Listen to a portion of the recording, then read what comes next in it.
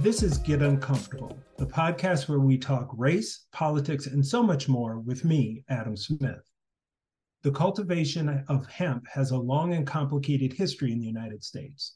Long before the United States became a country in its own right, Black enslaved folks were responsible for the cultivation of hemp for its value in the production of rope, sails, and clothing.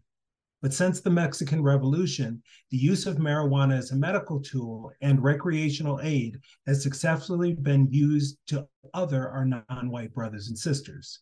Today, discussion of legalizing marijuana use in the United States is gaining steam. But for those who have been on the wrong side of the law, the conversation around legalizing may come too late to be of any true assistance. In this episode, we're joined by Jason Soul. Jason is a formerly incarcerated abolitionist who has been a criminal justice educator for over 12 years. His journey to becoming an abolitionist is truly inspiring and is a clear demonstration of how our society continues to disenfranchise Black folks for drug offenses even after they've served time. Jason, welcome. Thank you for taking the time. Let's get uncomfortable, man. How are you? Doing amazing. Family well. I'm handling the semester well. I'm locked in. So fall usually my time of year. So I'm doing well. Get you grinding, right? Get you grinding. Well, we want to kind of center and level set the conversation about cannabis, right? And marijuana. So can you talk, I know the roots, many of our listeners may know the roots of criminalizing marijuana, but a lot of that started during the Nixon administration, when Nixon decided, he didn't like the anti-war people and he didn't like the Black folks. So let's just criminalize the two things that they do. And the Chicanos were in there too, right? And let's criminalize those two things. And that's just kind of, whether it was Clinton, whether it's been Bush 1 or Bush 2, any of them, that's kind of just been the modus operandi. Me living in Kentucky, live around the biggest drug in the world, bourbon, right? But the realities around why cannabis, marijuana was criminalized as opposed to other things, can you kind of give us a history lesson, Professor? Level set that for us as our starting point. I could point to a few films that'll really help too, but if you watch The House I Live In, or even 13th, you can see it like in real terms with imagery and all of that. But it was like everybody was using marijuana. And you got to look at it just from a racial standpoint throughout. It was like in California when Asians were creating the railroad, it was like they start criminalizing them for using opium when most of the people using it were white women who stayed at home. So it was like always an effort. They said marijuana will make you kill your mother. That was the ad. So it's like always been moral panic around people of color using when white people know they're using too. So it's really always been like, I think Michelle Alexander, who wrote The New Jim Crow, she said, when the war on drugs hit, and you got to think that was my era. When 82 hit with Reaganomics and all that, that's when it really, man, it was the worst. I was born in 78. So that's all I saw was criminalization. All I saw was them throwing us in cages. My uncle went to prison at 12 and came home at 18. And they threw him in there with grown men. This is my mother's youngest brother. So it's like, it's not just a subject for me, man. Like, I've been deeped for cannabis, which led to a warrant that led to me going to prison for 40 months. So it's not something I think about and recollect. The past is the present. Well, and it's not just history, it's your story, right? So can you give us, you kind of touched on that, bro, can you give us a little bit more about your experience growing up, kind of following in that Harriet Tubman abolitionist movement, give us a little rundown of your story, some of the impacts of some of the anti-Blackness, racism, those kind of things on your story, but also your current work and the work that you intend to do in the future. First, I'm from Chicago, born and raised. You think about redlining, you think about crack epidemic, you think about us not owning any airplanes or any of that stuff, but it's like cocaine and crack everywhere, no jobs, no resources. If you Google map where I grew up, you'll be like, dang, man, because it's still pretty much trenches. I mean, I do what I can, but it's the trenches. Everybody has asthma. So none of us can breathe, losing classmates in sixth grade from asthma attacks, like dying. So it was like death was around us, incarceration was around us. It was always this effort to like suffocate us. But I grew up around all Black folks from kindergarten all the way throughout my sophomore year. So I didn't have interracial connections and stuff. It was like we were all Black. You know what I mean? We were all on the south side of Chicago, which is still segregated. So it was just like, and I went to Dunbar High School. You know, if you know about Chicago, Dunbar is a school that we got grit. You know what I mean? We gonna battle. We battle tested at Dunbar. So I went there to play ball for a few years, and my reality shifted at 15 when, my mom, who was a teen mom, her and my dad, both teenagers, 16 when they had my sister, 19 when they had me. Um, and my father, developed a heroin addict at 16 years old. So that was just a struggle for our whole life. And unfortunately, he passed last year from a heroin overdose. So I'm not disconnected from the subjects we talking about. Yes, drug use is important. We got to talk about it. At the same time, everybody is doing it, but the people they choose to focus on are the ones who do it in open air markets. So for me, I didn't know this knowledge at 15. So I got in the game. I had an eighth of a kilo when I was 15 to weigh a whole bunch of drugs, scale, and I was and that's not to glamorize it because I definitely got regrets. It really hurt my mom. When I was 15, my mom was 34. So you gotta understand, she trying to figure out life. She trying to help my little brother who's 7 years younger. We trying to figure it out. And she found the eighth of a kilo in my room, and it broke her heart. Now I was at the camp with the top ball players in Chicago for a full week. Charles Oakley even came out there. Like Craig Hodges, how you think that shot got? It was like I got that shot right that year, but it was beautiful moments. But when she found those drugs, she sent me to Waterloo, Iowa, and that's why I experienced racism because I didn't. It wasn't only racism; it was having the Chicago label too. So not only was I Black, me being from Chicago made me even more. I don't know. I was different, but they looked at it as like criminal. You know what I mean? I had a tattoo on my arm. This 1994. So you talked about Biden and all of them. Think about the 1994 crime bill. It's drugs everywhere. One of my cousins got sent to Minneapolis. Another one of my cousins got sent to Atterbury, Indiana in 94. I got sent to Waterloo, Iowa. It was like a great migration. So the drug stuff always impacted us. We just couldn't see it then. So long story short, because I know, we got to get to other questions, but I graduated on time. I was it's like I had issues with white people who said the N word. I didn't discriminate when it come down to like standing up for what I believed in. So people know me as being an activist from like kindergarten, man. I'm gonna keep it real with you. Like they don't separate or say I became an activist at any age because I've been like this since I was young.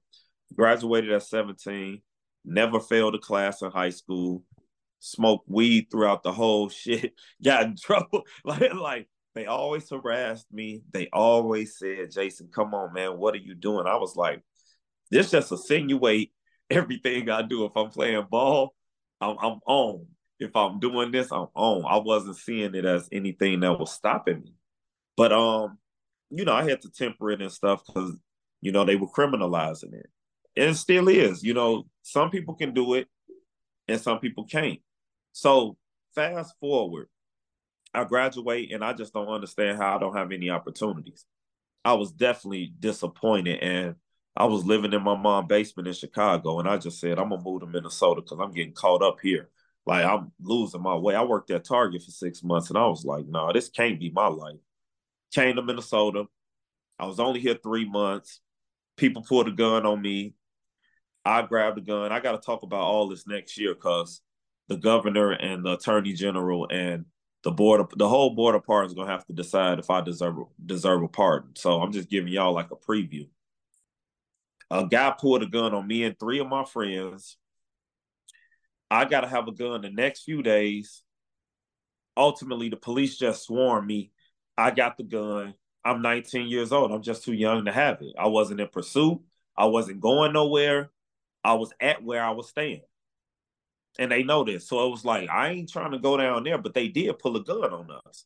So I'm not going to act like they didn't do what they did either. So now I'm a felon. I didn't even plan to I didn't plan to stay living in Minnesota. That wasn't the plan. So now I'm a felon. So I'm even further down now. I'm tagged with that. I'm cold, whatever. So they proceed with caution. Minnesota Gang Strike Force. If you don't know what it is, please look it up. They the same reason Phil Vance is in prison right now. Corrupt. They got disbanded. They doing all the stuff to me, beating us up, tearing up our cars, urinating on our clothes, treating us terrible. And in the midst of that, they revoked my license for a cannabis charge. Now, the thing that's wild, they did this in the historic Rondo neighborhood. So if you ever heard of Rondo Community, I stayed, next to Maxfield School. So I'm driving with my friend. They pull us over. Now I'm a felon because I got the gun charge a year before. I'm 20 years old now, and I'm taking care of my probation, and I'm living my life or whatever. I'm in the car with my friend. We get pulled over. The same officer who peed on my clothes in the fall. He got an intern with him. He's still the commander right now too. So, and he know I tell these stories. But it was like this dude was just ruthless. He said, "Who's gonna claim the marijuana?" I said, "I got it. It's mine." He said, "Oh, okay, that was easy. All right, cool." Possession of marijuana in a moving vehicle. Cool. Then he started asking about other stuff. I'm like, man, can you please let us out of here? Like, come on, man. Like, please let us out this car. We get out the car. I paid a ticket the next week. This documented. So this not just me saying this. This is documented. I go pay this charge. You want to know how much it was? $250 for something like this, a cigar. I said, "Oh, y'all dirty." I paid it though. It's documented. I paid it. 250. Wow. Get back in the car. I'm driving. I feel good. I took care of it, right? Hey, you got possession of marijuana in a moving vehicle. Your license is actually revoked. Wow. You think if I knew that, I know ignorance isn't a defense, but if I knew that, I wouldn't have paid it and I would have took the system through a whole litany. I was trying to be honest. Didn't work out for me. So I'm like, okay, cool. Revoke my license. They cut it. So now I got to get this other slip and do all of these things. And I'm like, no, this ain't fair. I racked up 6 driving after revoke charges. I wasn't going to stop driving because I couldn't honor. Man, some people say just stop driving. It's like, man, I'm busy. I never been somebody who just sit still and do nothing. Like I'm active. And I had some hot cars, so they were pulling me over every step of the way. And I was in my hotel one night. I just came from the studio with my friend, made a song for my mom. I'm at a hotel in Roseville where I don't even live. And I'm just resting. Nobody's there with me. I took the cab, got dropped off with my buddy Mark Hester. Shout out Mark Hester, a good one, a real one. He took the cab to his house. I woke up that next morning to police in my room. Came in, I got drugs in my pocket. 40 months in prison. I never understood why it was always put me in the cage. No, I have no violence on my record. Yes, I got caught with a gun. I was harmed the week before, 3 days before. I was harmed. So it was like nobody was listening to that at first. Long story short, I come home after 40 months and I got shot up on university too in the midst of all of this. At the end of that year, with the marijuana charges and all of that stuff, I got shot. So it was like I was going through a lot in life and it was looking bleak, man. But I bounced back, came home, went to Metro State. That was the bright light, became an organizer. Shout out to Chuck McDough, who supported, may he rest in peace. He supported all my organizing. Shout out Sam Grant. They made me an organizer. I met Angela Davis in 2004. I volunteered for her, actually. So I got to be around abolitionists who grounded me in this stuff. Julian Bond, Dr. Jawanza Kajufu. I brought a lot of people to Metro State. I hung out with Snick till about 4 o'clock in the morning. We were getting faded. Betty Fights, Charles Sherrod, all of us, Bob Moses. We kicked it in Great Hall, but we really kicked it after we left there. You know what I mean? So it was like Marion Wright Edelman let me teach at Freedom School. So the movement really birthed me. So when the whole movement for Black Lives really started, it was like, I've been an organizer. I'm deep in restorative justice. I'm teaching now, like at Metro State, and found my way. And it was a lot of bumps along the way, but I found love. I love my wife, Jeanette. She's a therapist and everything, doing her thing. Metro State alum. And our 2 babies are dope. My 16-year-old taking college courses right now. So it's like things worked out, and I'm grateful for that. But it was some things that dinked me. That marijuana charge triggered so many things that didn't need to be. And I was just like, dang, man, you gonna let marijuana 6 driving charges.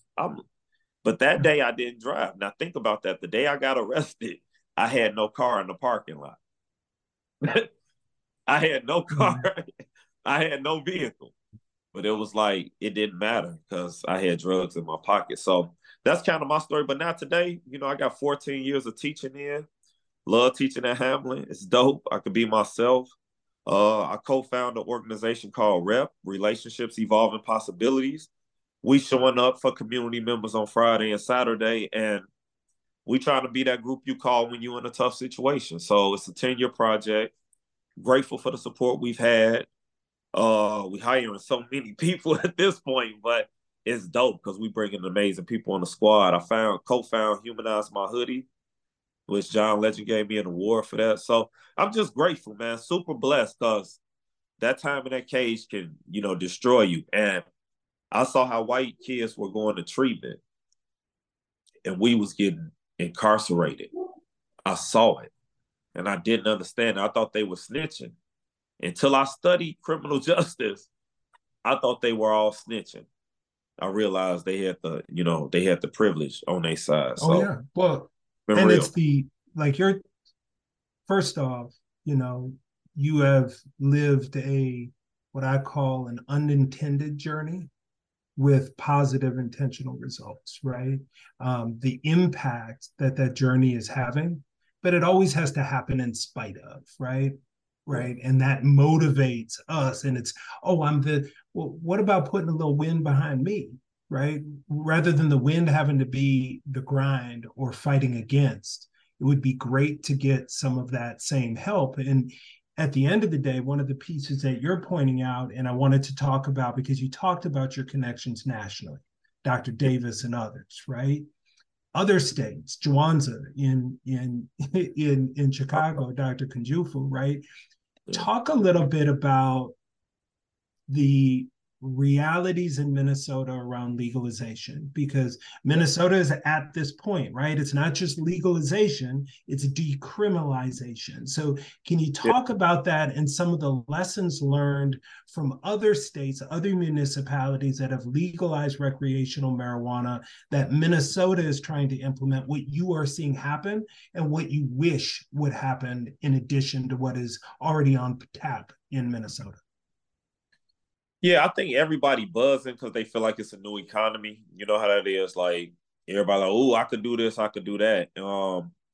But they trying to get the office all established for 2024 so it can be up and running 2025. So it's a long process. So it's not like next week everybody you're gonna see a bunch of dispensaries pop up. You know, they not even like really at the point to really decide where.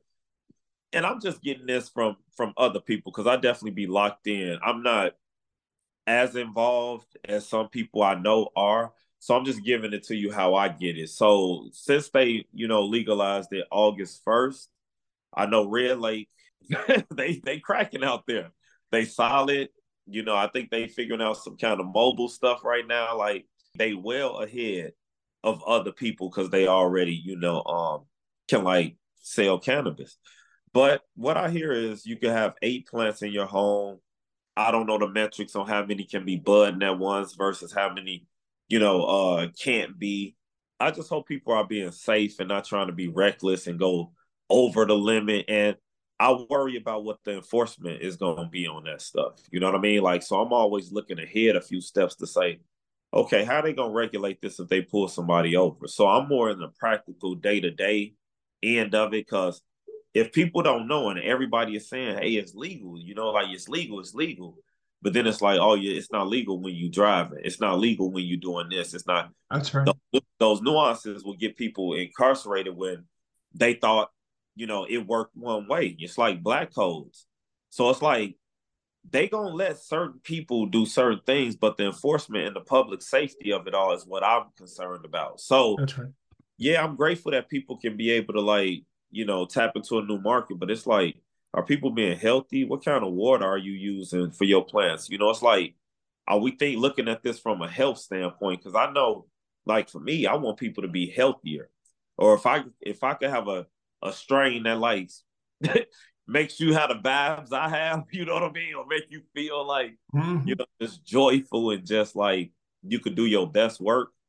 That's kind of like what I want to see. So, I just want people to have like standards on it and stuff. Because if it's just about money, money, money, white people are going to continue to like significantly advance, and there's not Yeah. going to be equity in this. And it's like if many of us have been incarcerated and had these hardships because of cannabis, it would be right for some of us to be able to be Yeah. involved in what it's like. So I don't know. I don't know if people are ready for a conversation like that. I'm Well, saying that. and that's the piece that you are alluding to, right? Because from what I know, okay, Minnesota's legislature back a couple of years ago mistakenly legalized a certain amount of edibles, right? Yeah.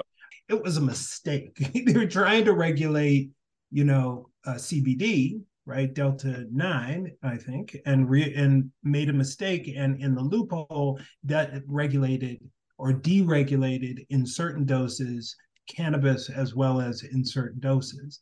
So then when the state comes in and says, okay, we're going to not only legalize recreational marijuana, but we're going to decriminalize the people who have been convicted on drug marijuana convictions. One of the pieces that I think is interesting in Minnesota and even in Chicago, Yeah. states like California and Washington, what they did is they legalized, and cookies and the corporate entities and capitalism took over. So the communities that were harmed the most by calling one thing drugs and other things recreational use for decades, like you're talking about your story, those communities got no benefit of anything, Yeah. right? And they were still, because then when I'm just picking on cookies, but when the corporate entities come in and they, create corporate marijuana dispensaries, the reality is you still got underground black market because the black and brown folks that are poor Yeah. they can't buy weed there. They're just like, well, I still got to get it from the weed man. And so Yeah. you still had those pieces. And I think what Chicago has opened the door to and Minnesota has learned from in some ways Yeah. is the state of Minnesota, and by creating what you're talking about, if the people aren't in Minnesota, Red Lake is the Red Lake Nation. And so the Yeah. Red Lake Nation is the first to be granted under the commission the ability to sell and distribute the nation. It's Minnesota. If anybody should get to do it first, it should be the nation. So these nations have this ability, and Minnesota is doing a slow rollout by creating this commission, which Jason pointed out, which will be up and rolling in about 2024. But the commission's job is to ensure that there's a certain percentage of Minnesota grown, a certain percentage of locally owned dispensaries, that it doesn't become the Wild West, that it's the actual people from the communities that benefit from it. And the intentionality that's happening in Minnesota is something that it's going to be interesting to see if the intentionality can control the greed.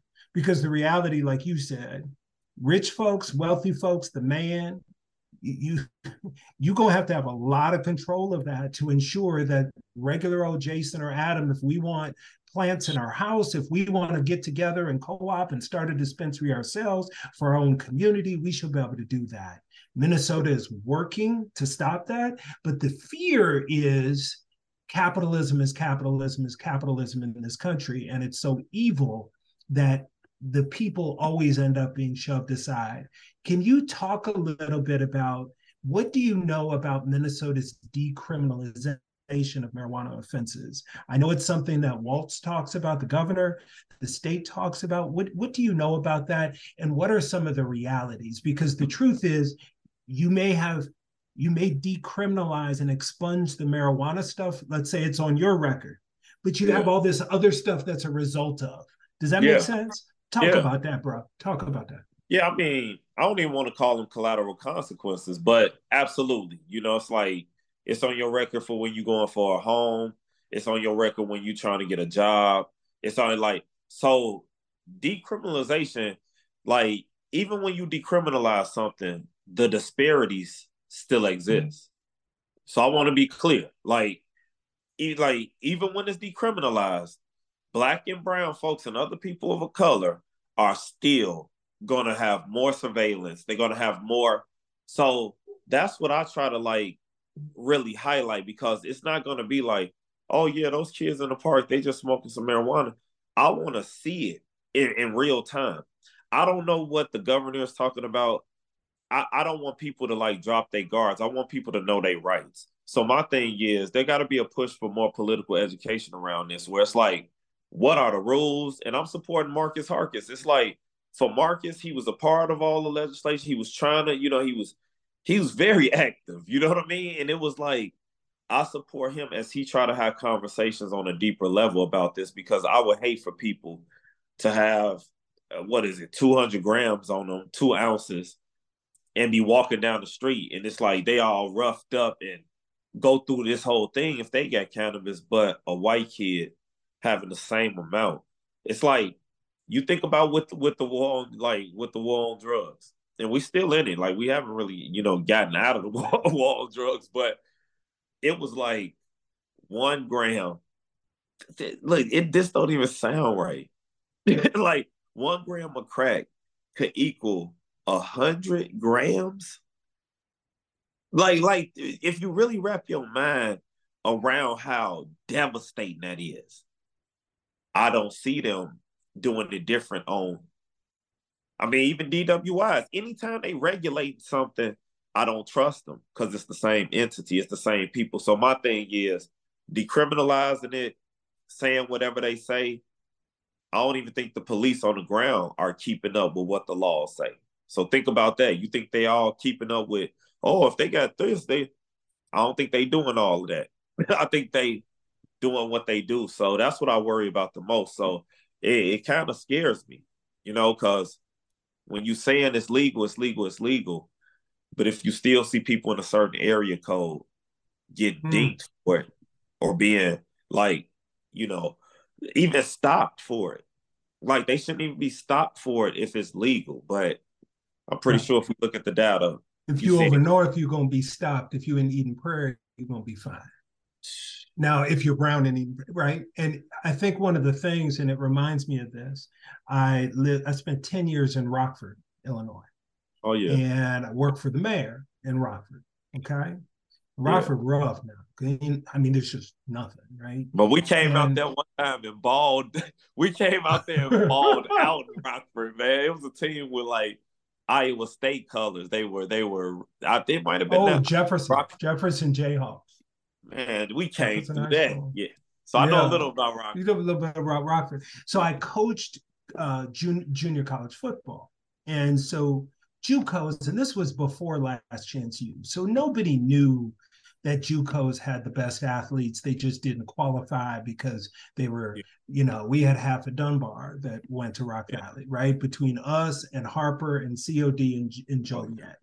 Okay. And so, but we had all these guys from Florida too, Yeah. because back then Florida didn't have JUCO football. It was the Kansas, Iowa, North Dakota League, and then it was the Illinois, Michigan League, For right? sure.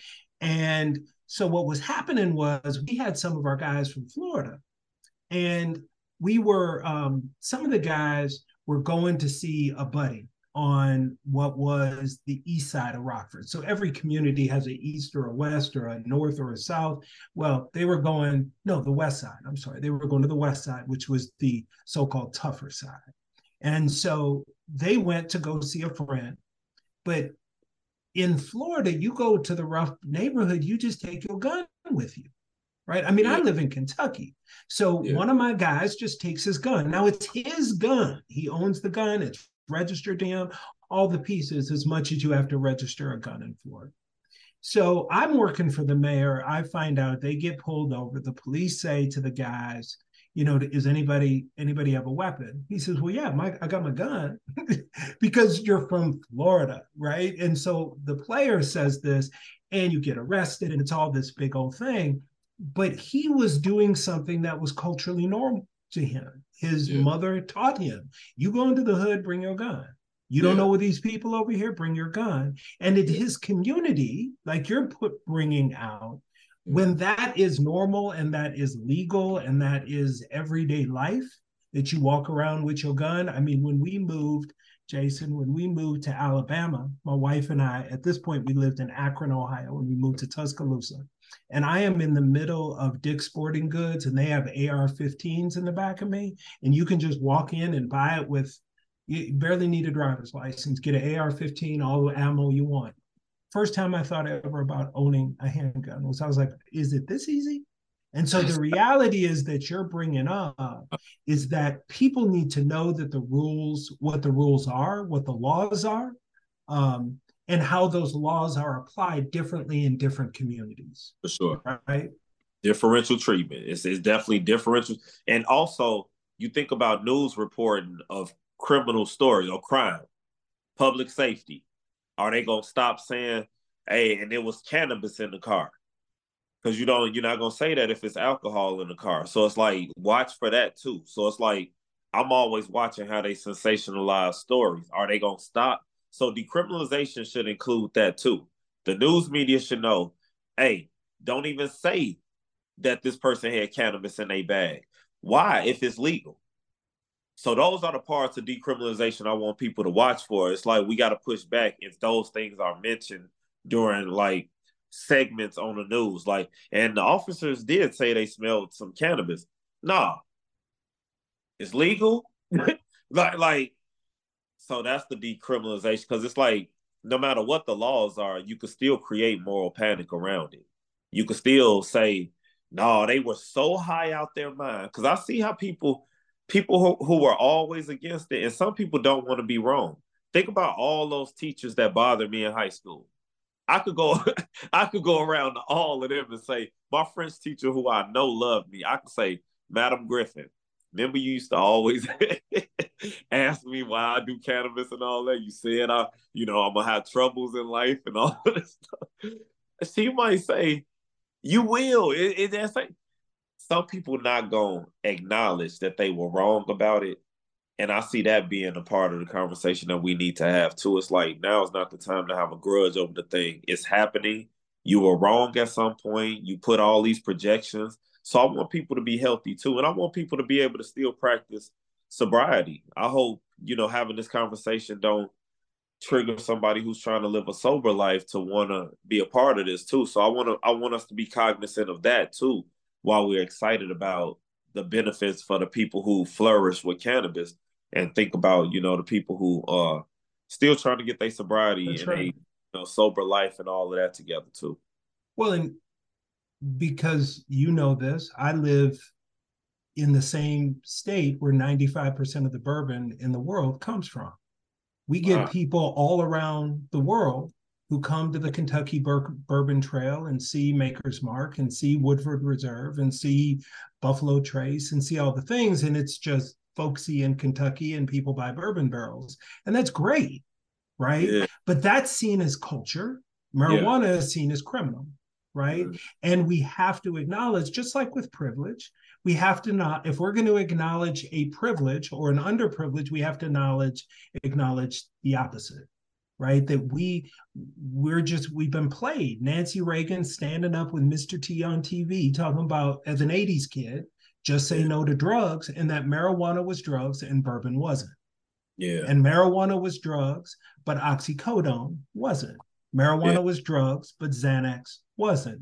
And Sure. all of those things have roots in racism, anti-Blackness, Sure. capitalism, and colonialism. And when we start there, because it wasn't about just criminalizing the drug was about criminalization of the people. Absolutely. That's the Absolutely. piece. Okay. And that's where Nixon started the whole game by saying, I want to criminalize hippies. I want to Yeah. criminalize Black folks because we got it. Black Panthers are driving me crazy. All this movement. So what we got to do is make those people criminals. So For let's sure. find the drugs they do and make Yeah. those illegal. War on drugs. That's it. Because then Yeah. we send them to prison. They can't vote. And the Chicanos the same way, right? Because Fred Absolutely. Hampton, south side of Chicago, Rainbow Coalition with Yeah. Fred, that Yeah. scared Nixon out of his mind. Of And course. then the same playbook keeps happening with Clinton and with Reagan and all the rest of them. Can you talk a little bit about the drug convictions in Minnesota? What do you know about expunging the convictions of marijuana from people's records? Because Yeah. that's what they're saying. That's Yeah. what I'm hearing. You Yeah. talked about honestly and openly your stuff. Yeah. So has anybody called you, bro, and said, look, we're going to take that marijuana stuff off your record? And what does that look like? What are you hearing? What are you hearing on the ground? Yeah, I'm hearing people, are trying to get their paperwork right and see what the legalities are around it. But I don't know, Maureen Ayanlobi, who's in prison, she's writing up a lot of expungement for folks now. You know what I mean? She's incarcerated, she's serving life, but she's doing the expungement work. So shout out to Maureen for real. I think, everybody's trying to get their paperwork right and decide what to go for, right? Some people are saying, I want to put an application in the conviction review unit through the attorney general's office. That's my pathway. Some people are saying, no, I could go to a legal clinic, put in my expungement work with this pro bono attorney who at this nonprofit. Might go to the legal rights center. Yeah, the legal rights center, they might go there and get an expungement. It's people who do expungement clinics and stuff like that. For me, the thing I want to go for is the pardon. It's like, I don't want to get pulled over and it just shows stuff. I was 19. Look, think about when my quote unquote criminal history started. I had just turned 19. It was 3 weeks after my 19th birthday. So I still was a teenager. I was still very young. 19 years old to what? 26? That's the last interaction I had. So from those years is when I had interaction in and out of prison, different facilities, workhouse time, year in jail. But it's like you look at from 28 to 45, nothing. And it's like, how much is enough? So I want to go for a pardon. So when I get pulled over, they'll still see the felonies, but it will say pardoned on there. And hopefully that'll, keep me breathing because, you never know. So it's bigger for me than just getting something expunged because, like, I still really got to live my life. And anytime I'm pulled over, depending on who it is, it's a possibility, I cannot make it back home. So it's real like that. So everybody going for whatever paperwork they can to say, okay, if it's legal, and it's people in prison for cannabis. So it's like, how do you bring them home? They should be prioritized. If somebody's in prison right now for a bunch of weed at any point, what do you do when it's legal? So if we could prioritize the people behind the wall who had any kind of cannabis charge or had any kind of enhancements for cannabis, where they had a gun charge, but the cannabis elevated it, you should be able to go back and say, no, take that elevated time off or take that elevated charge off at this point. But a lot of people don't like admitting when they wrong either. So that's why I don't, depend on getting liberation from this, but being aware and understanding how the 13th Amendment still works. Because we could do all of these things here, but that 13th Amendment still says slavery exists. It still says that. So with all of what's happening, we got to keep our eyes on the prize, man, because I'm worried about these babies, 17, 18, who trying to understand, okay, you got to be 21. You sure? They doing it like this over here. We got to be the ones to be able to say, hey, these are the rules to this. Stay in bounds. Go under the bounds. You know what I mean? Go below the bounds so you safe in this stuff. Because, like I say, ignorance, it's not a defense. And I don't want a lot of people to, take a major loss, due to what they felt would be more liberation. Well, and your point is so right about people, brothers, sisters who are locked up because of a marijuana conviction. The challenge is the entanglement. I don't want to sound like I'm red table talk, but the entanglement, bruh, because it starts with that. It starts with, oh, you're driving in the neighborhood and your music and the police pull you over. Because I served on a grand jury back 18 months ago. Okay. And I went in saying, if it's anything to do with weed, I'm not voting for it. I'm just going to let everybody, I'm in Kentucky. I said, I am from Minneapolis. I am not going to do that. So, because the roots of that are just bull. And I can't tell you the number of cases we got that started with the officer pulled someone over and they smelled marijuana. So, did they smell bourbon? Did they smell Miller Genuine Draft? I mean, so the realities is there's so much that emanates from that even if you take away the root in the case, we're going to take away this, we're going to pardon you for the marijuana conviction, but are you going to pardon me from the violation of being on paper that I had because of the marijuana conviction? Right? Well, no, right? So all you're going to do is take the marijuana away, but you're not going to take, well, I had to protect myself, so I had to have a gun. Or because I was caught up in the system, it led to, right, as you're talking about with Michelle Alexander, the criminal incarceration and that slavery that is the system. That's exactly right. A racial caste system where it was like, made it look like it was us, where it was like, we the ones who bad because we messing with this stuff. Who was bringing it into the neighborhoods if we don't own no planes? So that's why I'm like, you wiped out my whole generation. You wiped out the people like my father's age by them being addicted to it. Made us, my generation experienced fatherlessness. I think we probably the first generation that experienced fatherlessness. So it's like, how can they really repair this stuff? We've been enslaved. Like that cannabis charge should have never triggered revocation of my license. I wasn't even driving. So how do you repair that? I wasn't even the one behind the wheel. So it's like, and that cannabis charge that you had would have, if it was a fifth of OE, right, or it was a 40, or it was the purple bag, right, and some Crown, you would have been fine. But I could have had a box of alcohol. I could have had a box. I could have had a whole look. I could have had a whole box of alcohol, and it wouldn't have been. I could have had a crate. Like if I need to, I keep ratcheting it up. This didn't make no sense. So it's like, how do you really repair that? Because it led to me going to prison. Think about that. I wasn't even driving when they contacted me.